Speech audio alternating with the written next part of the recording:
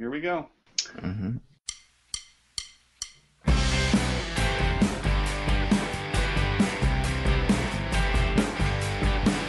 Welcome to BP Wrigley Cast. This is a special Memorial Day version of BP Wrigley Cast.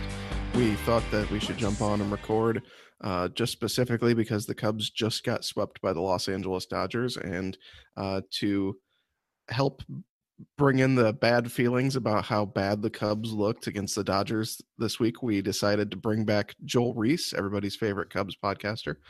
How's it going, Joel? Hey, good, thanks. I appreciate that. Anytime you want someone to throw some more dirt on the coffin, I guess that's where you. That's when I get the call, right? Yes. Bring in the pessimist. And with us, we also have Isaac Bennett. Per usual, Isaac is with us. And for some reason, Isaac has his microphone muted, so I'll just keep talking over him. I'm back. Good morning. Don't call it comeback. Sorry. There he is. We are recording this. You need to know how dedicated we are. Re-recording this at 6 o'clock in the morning on. No, I'm just kidding. It's like 8:50, but it's still very early. Memorial Day. Right. Yeah. It is Memorial Day, but I'm actually working today, so it's not Memorial Day for me until like 5 o'clock. When you're big time, I guess the clock just never stops ticking. That's true. All right, so I kind of led with it a little bit, but the Cubs just got swept in Los Angeles. They got shut out back-to-back days. Then they scored 4 runs off Clayton Kershaw yesterday with Jon Lester on the mound and still managed to lose 9-4. So I guess the question is, are the Dodgers just the better team? What do you think, Joel? Well, I mean, it's getting a little late to just keep saying it's early. And I know that, anything can happen in baseball, and everyone talks about how the Cardinals won the World Series despite only winning 83 games during the regular season. And if it weren't for Carlos Marmol having one of his classic meltdowns, they wouldn't have even made the playoffs. So I feel like every discussion needs to be begun with one of those caveats. So that said, the Dodgers look really good. I mean, this guy, Cody Bellinger, who saw him coming out, that Justin Turner, that Smurf looking or whatever kind of weird woodland creature he looks like. He's having a great year. Puig is kind of Puig. Despite the fact that Adrian Gonzalez has one homer against the Cubs, he's got 18 RBIs, which is respectable-ish. Chase Utley, the corpse of Chase Utley, drags himself around the bases enough to haunt the Cubs. And you've got the pitching, of course you've got Kershaw, and Alex Wood looks tough, and Brandon McCarthy is crafty.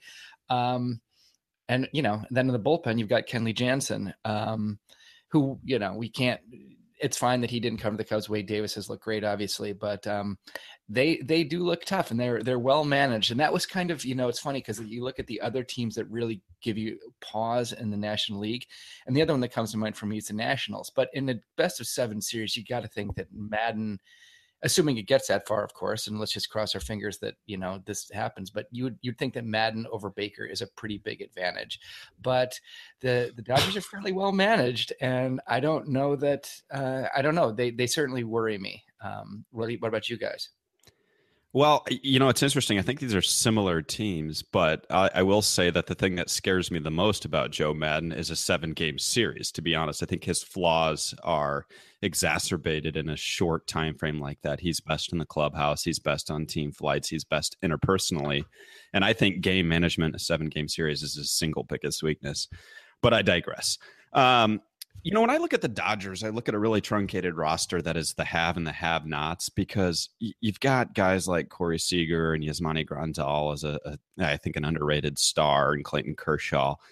And then I love Cody Bellinger. I think he's a great hitter. But beyond that, you got a bunch of guys that you kind of go, meh. I mean, Logan Forsythe, Chris Taylor, Yasiel Puig, Chase Utley, Adrian Gonzalez. None of those guys are going to make an all-star game or even threaten to make an all-star game. So I still look at the Cubs lineup top to bottom. I look at their bullpen. I think their bullpens are very similar.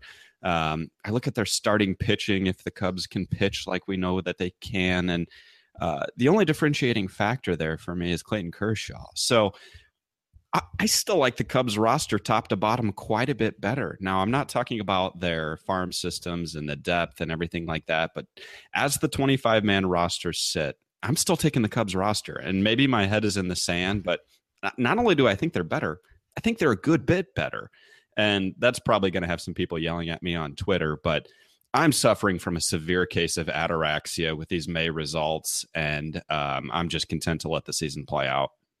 I mean, I agree with what you're saying. I agree that on paper the Cubs roster is better, but Contreras is scuffling. Ian Happ looks like he's probably going to go down. We can talk about that later. Addison Russell is scuffling. Sorry, Isaac, it must be said. Don't get too upset. I mean, I know that Jason Hayward is having a good year and Zobrist is having a great year and Bryant is Bryant. But on paper, yes, the Cubs lineup looks better. But as of right now, they're certainly not playing better. Yeah, I give you that. I by no means making the argument that, if they're running out there today, the Cubs should be a favorite in a series. I'm not making that argument. I'm just saying it's still May. There's still 4 months of baseball to go before we even talk about October. And I believe heavily in the cream and, regression to the mean. And regression to the mean in this case for the Cubs is more wins. So that's where I'm at. What do you think, Ryan? You talk about regression to the mean. I see Adrian Gonzalez has an OPS plus of 81. I see Jock Peterson has an OPS plus of 70. Yasiel Puig 88. Logan Forsythe 79. And the Dodgers are 5th in runs scored. So I think there's a lot of room for improvement there too. Kenta Maeda has a 5.08 ERA. I think that will improve. The Dodgers have the best bullpen in the National League, even when you include the fact that they have Sergio Romo, who's terrible. So, yeah, I think that this is a really good baseball team. I picked them to win the World Series before the season. I'm sticking by that. I think they have the prospect cachet to trade for whatever they might need. And this is the deepest organization and has the most money to spend, and already talented players like Clayton Kershaw. I mean, I don't know what else you can say about the Dodgers right now, except that they were very close last year. I think they would have won the World Series had they gotten past the Cubs. And, yeah, I think they're going to win the NL West. They're in a tough division, and I think they're going to win the NL West. I don't believe in the Diamondbacks and Rockies keeping it together like this. So I guess the playoffs will bear out which team is the better team should both teams actually get there. But right now, I'm standing by my preseason pick of the Dodgers. Yeah, I think all that's fair. I don't think there's anything there that's wrong. Look, two really good teams. And the Nationals, people have been underrating the Nationals from the beginning. I mean, basically everybody. And their lineup is better than either the Cubs or the Dodgers. I don't think it's all that close. And if they can get reasonably healthy and stay healthy, their big drawback is depth. Their depth is way, way poorer than the Cubs and the Dodgers' depth is. So, but if they can stay healthy, they're actually, in my opinion, the best team in the National League, probably at least the best lineup. So everything you said is true. And I think the playoffs are going to be really fun this year. Right. And I don't know if any team can offer a better 1-2 punch in the playoffs, should they be healthy, than Max Scherzer and Steven Strasburg too. Right. Yep. Yeah. That's the big thing though, because after that, they're just the depth. It's the depth of those one thing. So it's all about health for that team. Yeah. I guess more Cubs related now. The offense has been struggling lately. Schwarber, I guess, has now been basically moved to be a platoon player, which has kind of surprised me, considering he's still batting second in the lineup when he's there. I mean, that's Addison Russell. Sorry, Isaac, has been pretty awful with the bat. Great in the field still, but if you didn't look, I'm sure you guys will probably figure this out pretty easily, but looking at the regulars in the Cubs lineup, if you're just looking at OPS plus, there's like 4 regular players who are above league average, above 100. It's like Ben Zobrist, Chris Bryant, Anthony Rizzo, and one other. Do you guys know who that one other above average hitter has been? As a regular? as a regular. Jason Hayward. No. My guess would be John Jay. I don't know if you're counting him as a regular though. No, I'm not. Okay. Give me a second.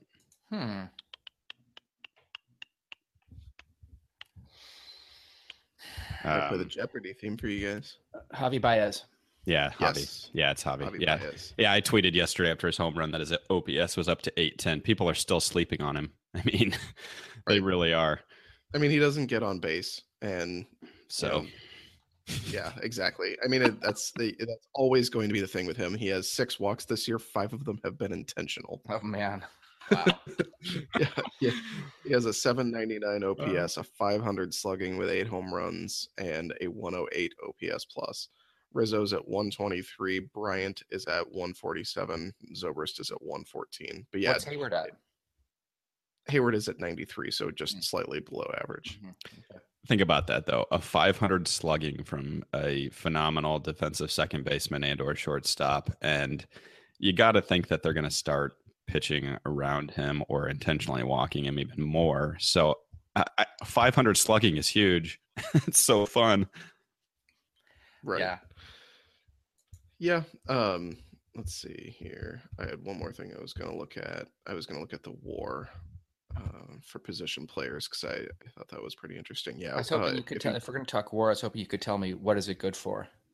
Absolutely nothing. Okay. But yeah, it's those same basic players. If you're looking at WAR for position players, I'm on Baseball Reference, which isn't the best WAR calculation, but Bryant is obviously number 1. Then Hayward, Russell, Rizzo, and Baez are all above 1 win above replacement right now. So where's Schwarber in that? Let me scrolling. Continuing to scroll. I hate this conversation because scrolling past the pictures. This is such a worst case scenario for Schwarber, but the thing that bothers me is no one even put any possibility that it could happen, and it was always there. He always had enough holes in his swing and in his approach that this was there. And we should probably move on because I'm going to start railing on Joe Maddon again, which nobody wants to hear.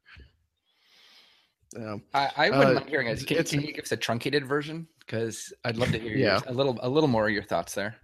Drop him in the lineup. Right. Yeah. You gave him 4 weeks more than you should have. Actually, 6 weeks more than you should have. You should have never done it in the first place. That was ridiculous. Second of all, why is he hitting in the most important spot in the lineup when he cannot get on base? Well, it's actually not getting on base. He's not hitting the ball with any authority. I mean, what are you doing? You've got Chris Bryant, Anthony Rizzo, Ben Zobrist, and Jason Hayward all hitting the ball, and you still got him hitting second. Drop him and ease the pressure on him. Yeah. Joe Maddon himself said this kid is feeling the pressure. Drop him in the lineup. Yeah. What if let's say the Cubs are just batting against Joe Schmo right-handed pitcher on any given day? What is your lineup right now? I would probably lead off either Zobrist or Hayward. Probably Zobrist. I go Zobrist, Bryant, Rizzo. I think you could justify hitting Schwarber 4th, but Schwarber, Contreras are pretty interchangeable at this point. Hayward, I don't know. My thing is he shouldn't be hitting 1st or 2nd. Right. I don't even care. Here's the thing. You've got Bryant and Rizzo. Actually, you've got Bryant, big gap, Rizzo, big gap, Zobrist, big gap, everybody else. Then throw the rest of them in there, and that's that. I don't know. To me, he is so badly forcing the issue with him here, and it's so far past. I just feel like he's doing it out of defiance. Sorry, go ahead, Ryan. But my only point was going to be, how do you say a guy is basically a platoon player right now that still bat him second? I mean, that's precisely. He's not getting on base. He's not hitting, like you said, with authority. He's basically, I'm not going to say he's broken to the point where Hayward was last year, because that's absurd to say at this point, but it's just hard to, it'd be like saying, okay, so Hayward is still our number 2 hitter into June last year, which I believe he moved much earlier than that. Maybe I'm misremembering, but go ahead, Joel. Well, I was just going to say, kind of bigger picture, I think that the knock on Madden has kind of been, he's got a little bit of the Phil Jackson. I mean, he's more humble than Phil Jackson, but there's a little bit like I'm kind of the smartest guy in the room. A little. I mean, I hate to say that because I've interviewed Madden, and he's a super nice guy and very thoughtful, and but I do feel like he's kind of like, hey, I'm kind of revolutionizing things a little bit here, kind of doing my own thing. He's like a little too in love with his own image as an iconoclast. Yes. And like, batting the pitcher eighth, like, I don't know. I kind of like, all right, whatever, that's fine. But it's like if 99% of the managers in baseball history have not done that, why do you think it's smarter to bat the pitcher eighth? But whatever. But, I think that, and I will, I remember one time, Ryan, we did a podcast and I brought up Bartman and you were like, God damn it, stop bringing up Steve Bartman. I will forever. So what has replaced that in my mind is the way Madden managed Game 6 of the World Series with bringing in Chapman with a 5-run lead. And and they won, and deep breaths and Hosanna. And I'm looking at my poster of the cover of the Chicago Tribune that I had mounted and framed. So it's all good. Deep breaths, come to Jesus. But the way he managed those last two games was so appalling. And to me, he lost a lot of credibility with those two games. I'm sorry. I know that they won and it turned out well, but that was just insane. And what we're seeing now is this kind of stubbornness that I don't get. I think it's everything that Isaac said is completely true, and everyone's saying it. So I just don't understand the point of being stubborn on this anymore. Yeah.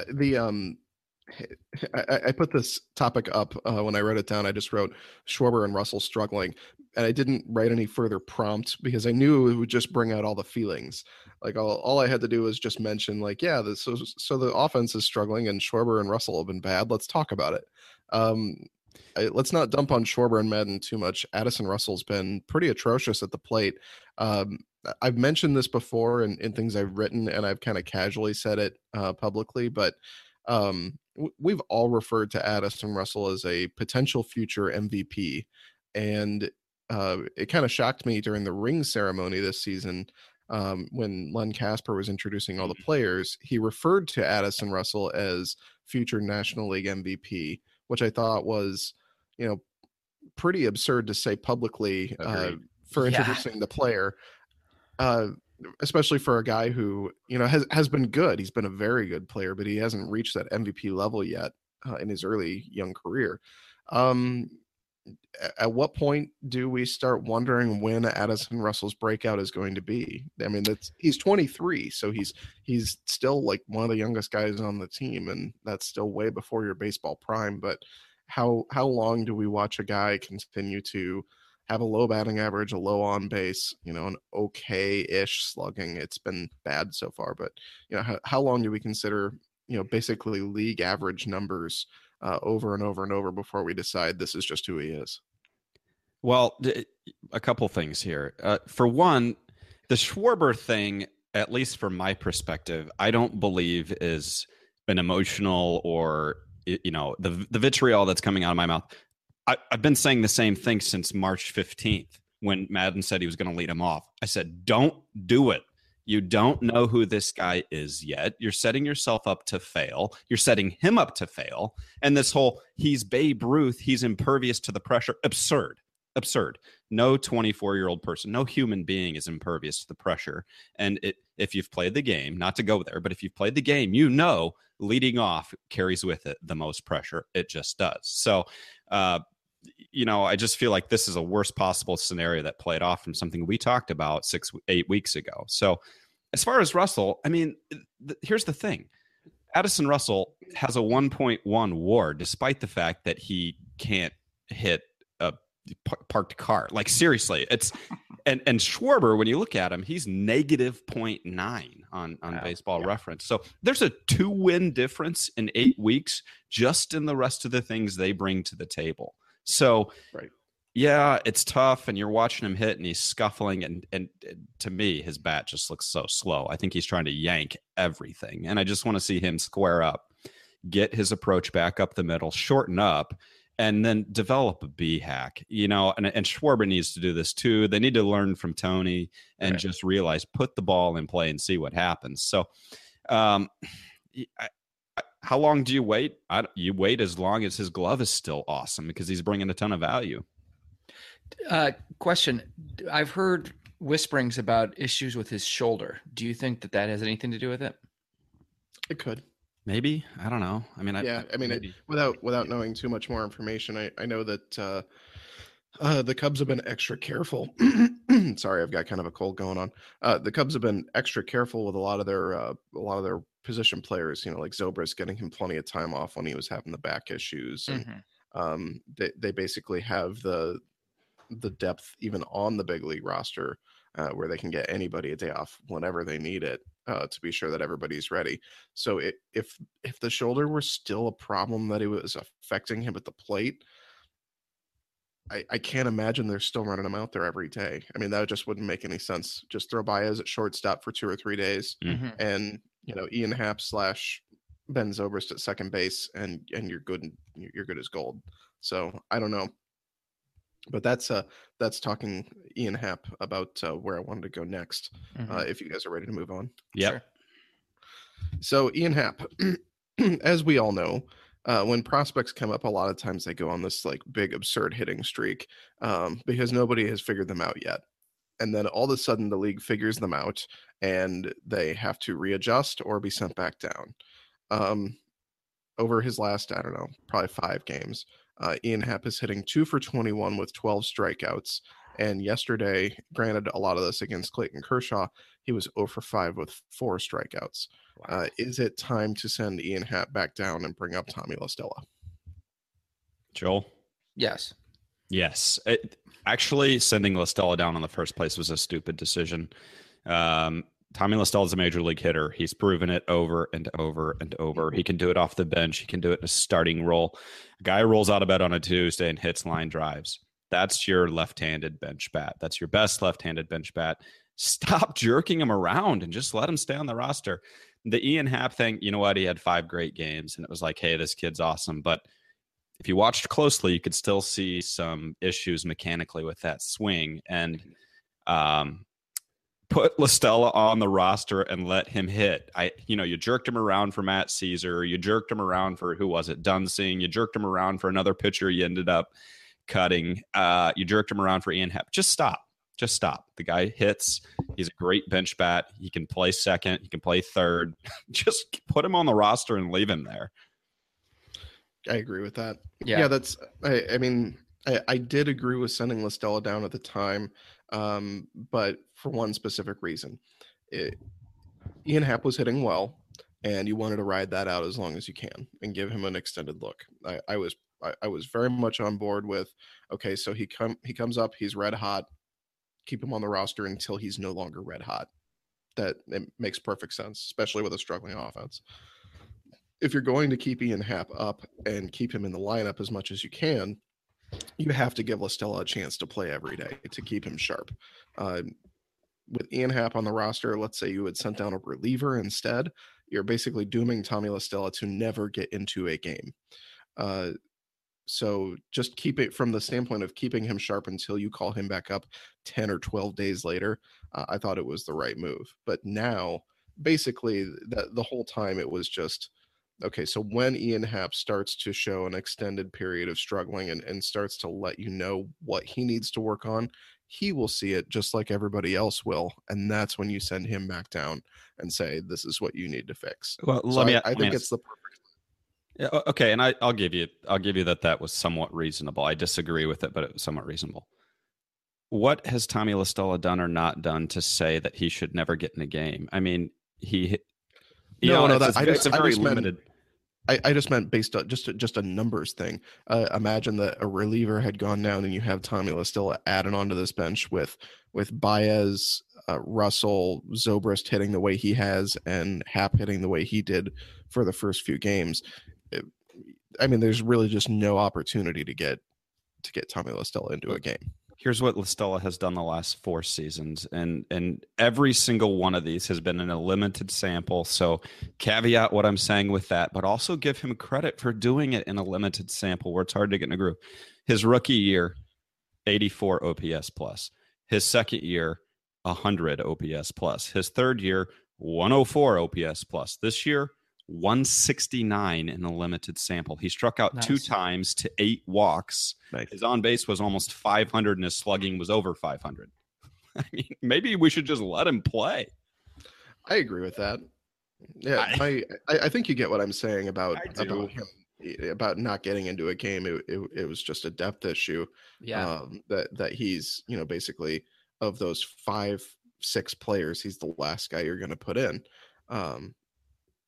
But yeah, I mean, a career 96 OPS plus, so he's basically a league average hitter, and it's in 4 small samples.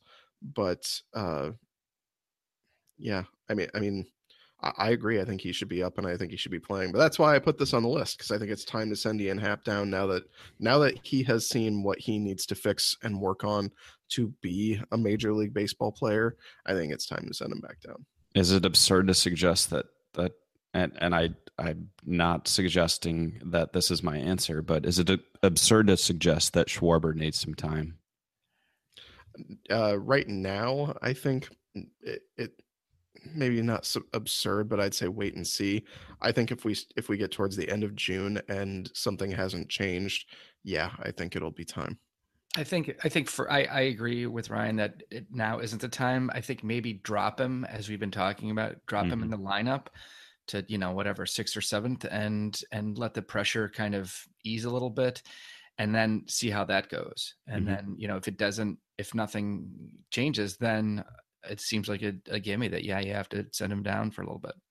Yeah, I agree. I would give him plenty of more time, probably, just not to destroy it. But yeah, I don't know.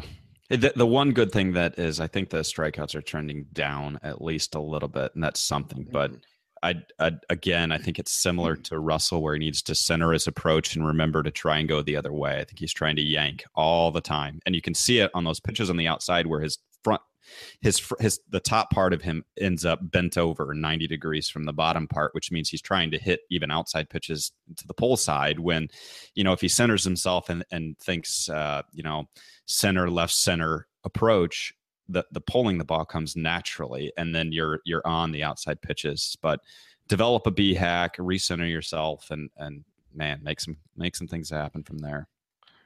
This is an even more damning question than is lead off too much pressure for him. But after coming back and going 7 for 17 in the World Series and being, World Series hero with the leadoff single in the 10th inning, all that and that full winter of meeting and talking to fans and hearing all their stories and how much of a hero he was to them, is the legend of Kyle Schwarber too much pressure for him? Do you think that's why, he's trying to pull everything? He's trying to be Babe Ruth at the plate. Do you think there's something there with that?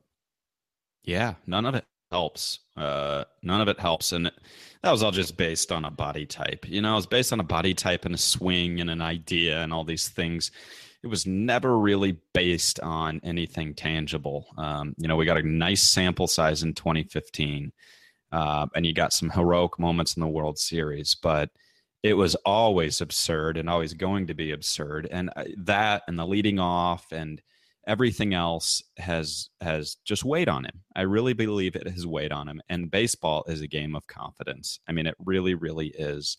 And none of those things help. And, mechanically he's gotten out of whack, and that's what happens. One thing leads to the next. So I think a lot of that's true with Addison Russell as well. I could not believe what Len Kasper said. I almost fell out of my chair when I heard the replay. I thought that was incredibly presumptuous, and I love Len. I genuinely love Len, but couldn't believe that made it onto his prep card. Yeah. Well, I would say it's, before anyone calls us hypocrites, I think the point you're making and the point I made is it's different when we talk about it on BP Wrigley Cast, or if I write it in an article saying that this guy has that kind of potential, than it is to introduce him like that, on national TV as a at the ring ceremony. Yeah, as a fact. I love Addison Russell and I love Len Kasper, but pump the brakes. Yeah, who was that? The columnist that said that about Chris Bryant. Do you remember? Yeah, I won't even say his name. Right? Yeah, something like that. I'm going to throw out a comp that I think at this point in his career is kind of fair.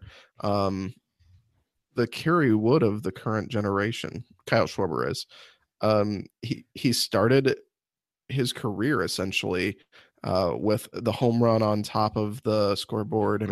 Right. Think of the comparisons. Kerry Wood with a 20 strikeout game to essentially begin his career. Well, Kyle Schwarber to begin his career was the Cubs' all-time playoff leader in home runs. And then Wood follows it up with the entire missed season because of the injury. And then Schwarber follows it up with the entire missed season because of the injury, only further building the legend because you don't see him out there struggling. Right. So it's just another year of, this dominant player we're going to get back when he comes back. And then he does come back and he performs well in the World Series. And now he's struggling. Yeah. And could part of it be because he can't live up to the hype? I mean, I think Kerry Wood has talked about that specifically, that he struggled to live up to the hype after coming back from Tommy John surgery. So that's interesting. That's like a Kennedy and Lincoln assassination level coincidence. Right. I mean, I'm just making a comparison. It's not apples to apples, but I don't know. The final thing I wanted to talk about before we do kind of a 5 questions thing is Alec Mills is still on the DL as far as I can remember at AAA. Jake Buchanan, who was nowhere near prospect status, but somebody that you could call up and give you a spot start, he's gone. The Cubs DFA'd him. The pitching depth at AAA right now is not good. They have a guy named Seth Frankoff, who's never been in the big leagues, who is 28 years old, who's actually pitching pretty well, but not on the 40-man roster. The other guys who are on the 40-man roster, not going all that well. Rob Zastryzny has been mostly out of the bullpen and has not been pitching well. So there's basically nothing there. If the Cubs had an injury, they'd kind of be up a creek without a paddle. That said, there is a pitcher on their roster who was a starter in the minors, was a starter when he was originally called up, but has spent the last few years in the bullpen, and that is Justin Grimm.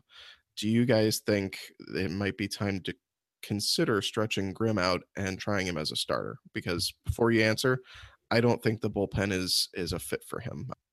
I think Grimm struggles with the short-term memory that being a reliever requires. If he has one bad game, it sticks with him, and you see that kind of snowball for him. So that's my question. Do you think starting might actually be okay for Justin Grimm? I'd say give it a shot. Let me ask you this though: what about Mike Montgomery? I think he's really valuable in the bullpen, and I know Isaac has talked about the same thing. You feel pretty much the same way. I would not move him to the rotation right now. I think that might be the number one option for them if they needed a starter, but I think bullpen long term is where Montgomery's best value is, because look what he does. I mean, he gets guys out at a reasonable rate, and he can come in and give you like 3 innings one day. He had a 4-inning appearance the other day, right, on like 40 pitches too. I mean, it was the kind of thing where normally he would throw 2 innings, but he was so efficient that he was able to go 4. But yeah, Montgomery, in a perfect world, I would try and keep him in the bullpen because I think that's where he's most effective. Yeah, I think that Mike Montgomery in the bullpen is exactly where he needs to be. I thought that from the beginning. I was really happy that he didn't, and quote, win the starter's job, which I think was just an acknowledgement that he belonged in the bullpen. So I think he's incredibly valuable there, and I like that. But as far as Justin Grimm, he's plagued by a problem, and that problem is he cannot throw strikes often enough. And I think the worst possible thing that you could do with him is try and start him when he can't throw strikes. I'm not sure that starting him would allow him to throw any more strikes. So while I think what you said is exactly true, that he's struggling with that short-term memory loss that a reliever has to have, I don't think starting him is going to help anything, because his problem is he can't throw strikes. So, if you look back to 2015, and I know that's going a ways back, but I think that was the last year he was truly healthy. And he had a 1.99 ERA and decent peripherals, not great, but 12.1 strikeout per 9, which is really good, and then 4.7 walks per 9, which is really bad. So I haven't looked into it closely, but I think there might be a pitch mix problem there. On certain pitches he can't throw for strikes, and people just pick up that spin and know that it's not going to be a strike. But if he can get healthy, I still think he can be an asset out of the bullpen at some point. I think the stuff is still good enough. It's a confidence problem, as you're saying, and an inability to throw certain pitches for strikes. So I don't see moving him to the, stretching him out as a fix for that. I mean, yeah, I guess you could try it, but you might be dooming the rest of his relief career if you do that. I think health and confidence are probably the recipe here.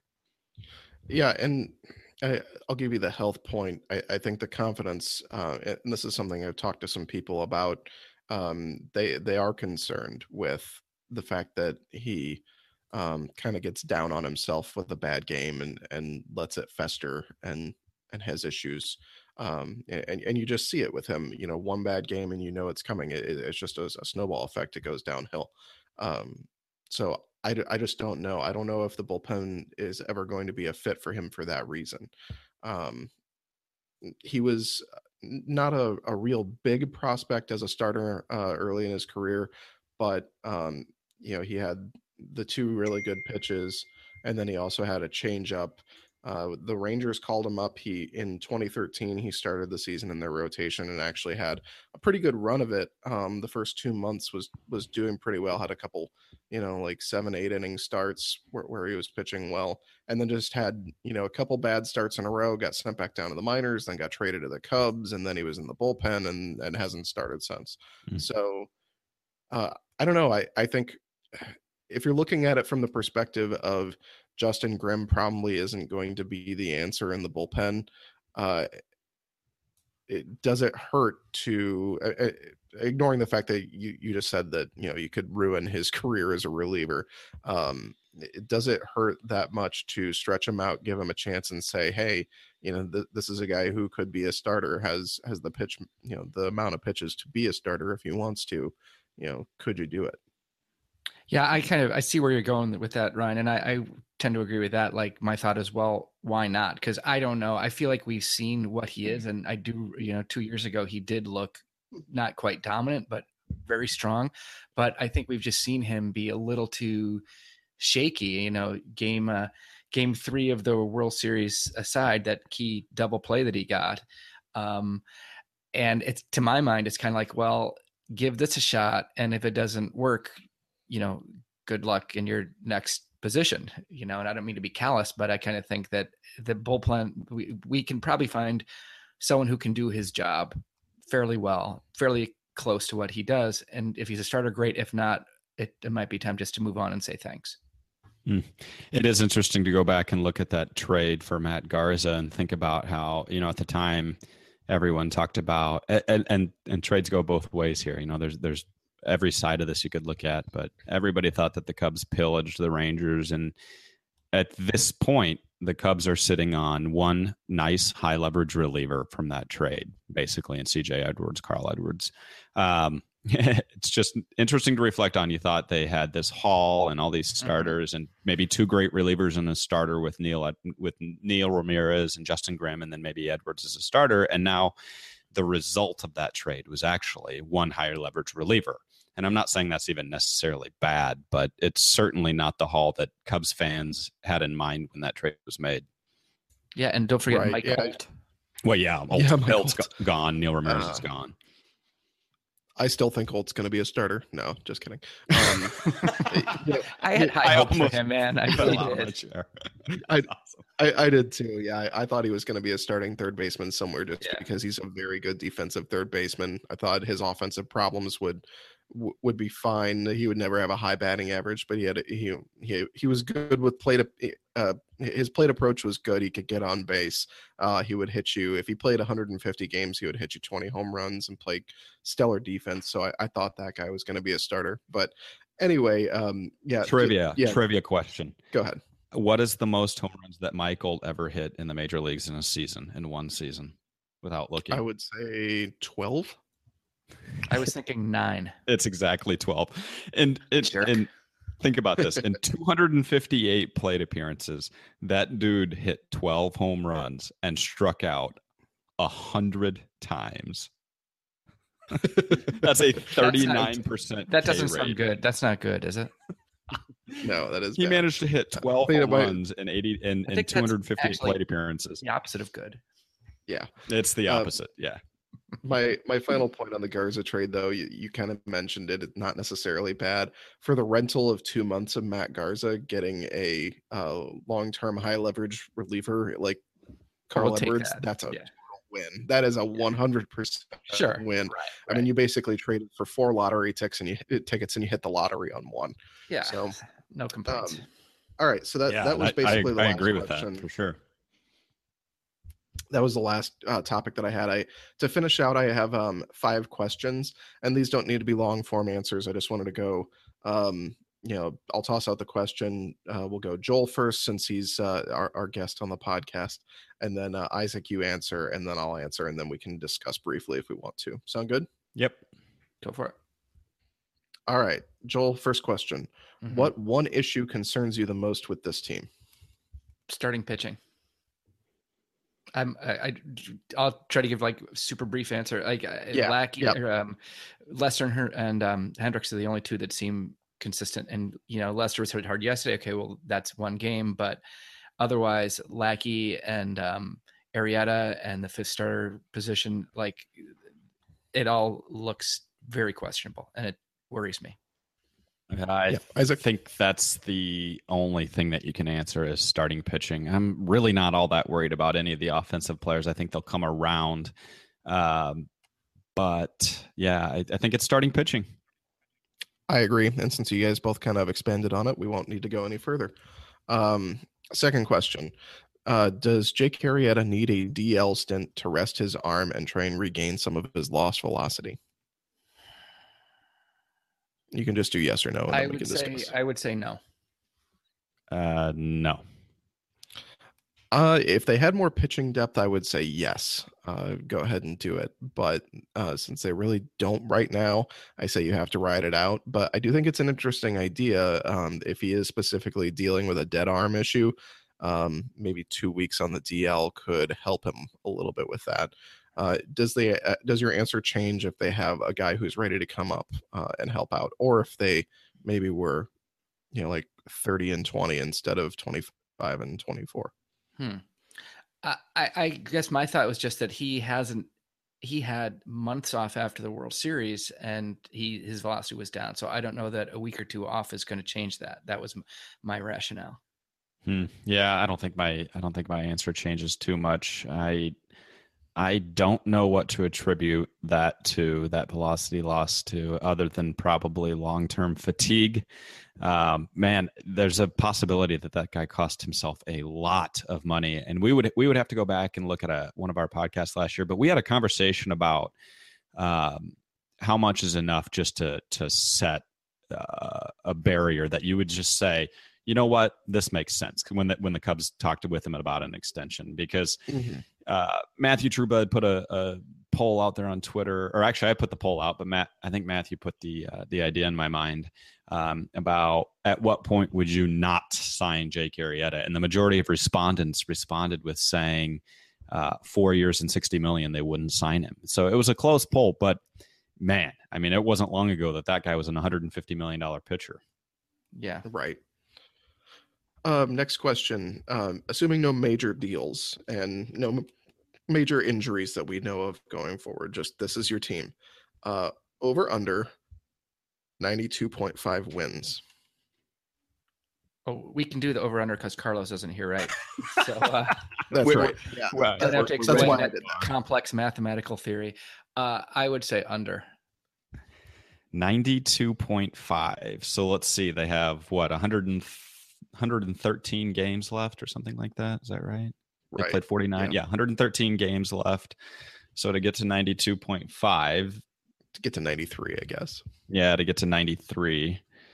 Let's see. Well, how many would they have to win? Yeah, it's 68 wins. So they'd have to go 68 out of 113. Yeah, so they'd have to go 68 and 45. 68 and 45, 23 games over. I'll take the over. Yep. Yeah, I'll take the over, but just barely. I feel like 92.5 is that Vegas number where you just kind of waffle on it. Like, well, that's kind of hard with this team because they're basically 500. But yeah, I think they do get there. Yeah, and I think, again, we have to look at it in the context of There was a stretch last year where they played much, much worse than this. It just wasn't at the start of the season. Again, I will say 25-6 is the aberration. 25-24 is not the aberration. So, I think they're good enough to do that. I think they'll go over. Yeah, and there is the question, though, when you do it at the start of the season and it continues for so long, how long before that is just who the team is? But Right. I don't think we're there yet. No, me neither. Next question. Who is, and you can say nobody, but who is most likely to get DFA'd at some point this season? John Lackey, Hector Rondon, or Brett Anderson? Wow, that's a good question. I'm going to say Brett Anderson. Yeah, I think it's definitely Brett Anderson. I actually don't mind what I'm seeing out of Hector Rondon. I don't think it's all that bad. He's striking out in 11.5 per 9. He had one very unfortunate outing in that game that Wade Davis wasn't available, and the Yankees. he made one bad pitch. I mean, he really did. It was one bad pitch. I think he'll be around. They're not going to DFA John Lackey. They respect him too much. I don't think they're going to do that at all. It's definitely Brett Anderson in my mind. Yeah, that's where I go to.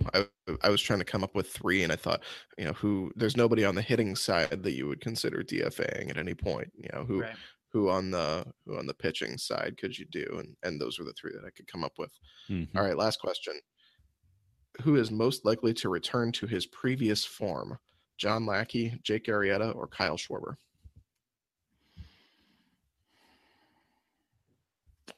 Kyle Schwarber.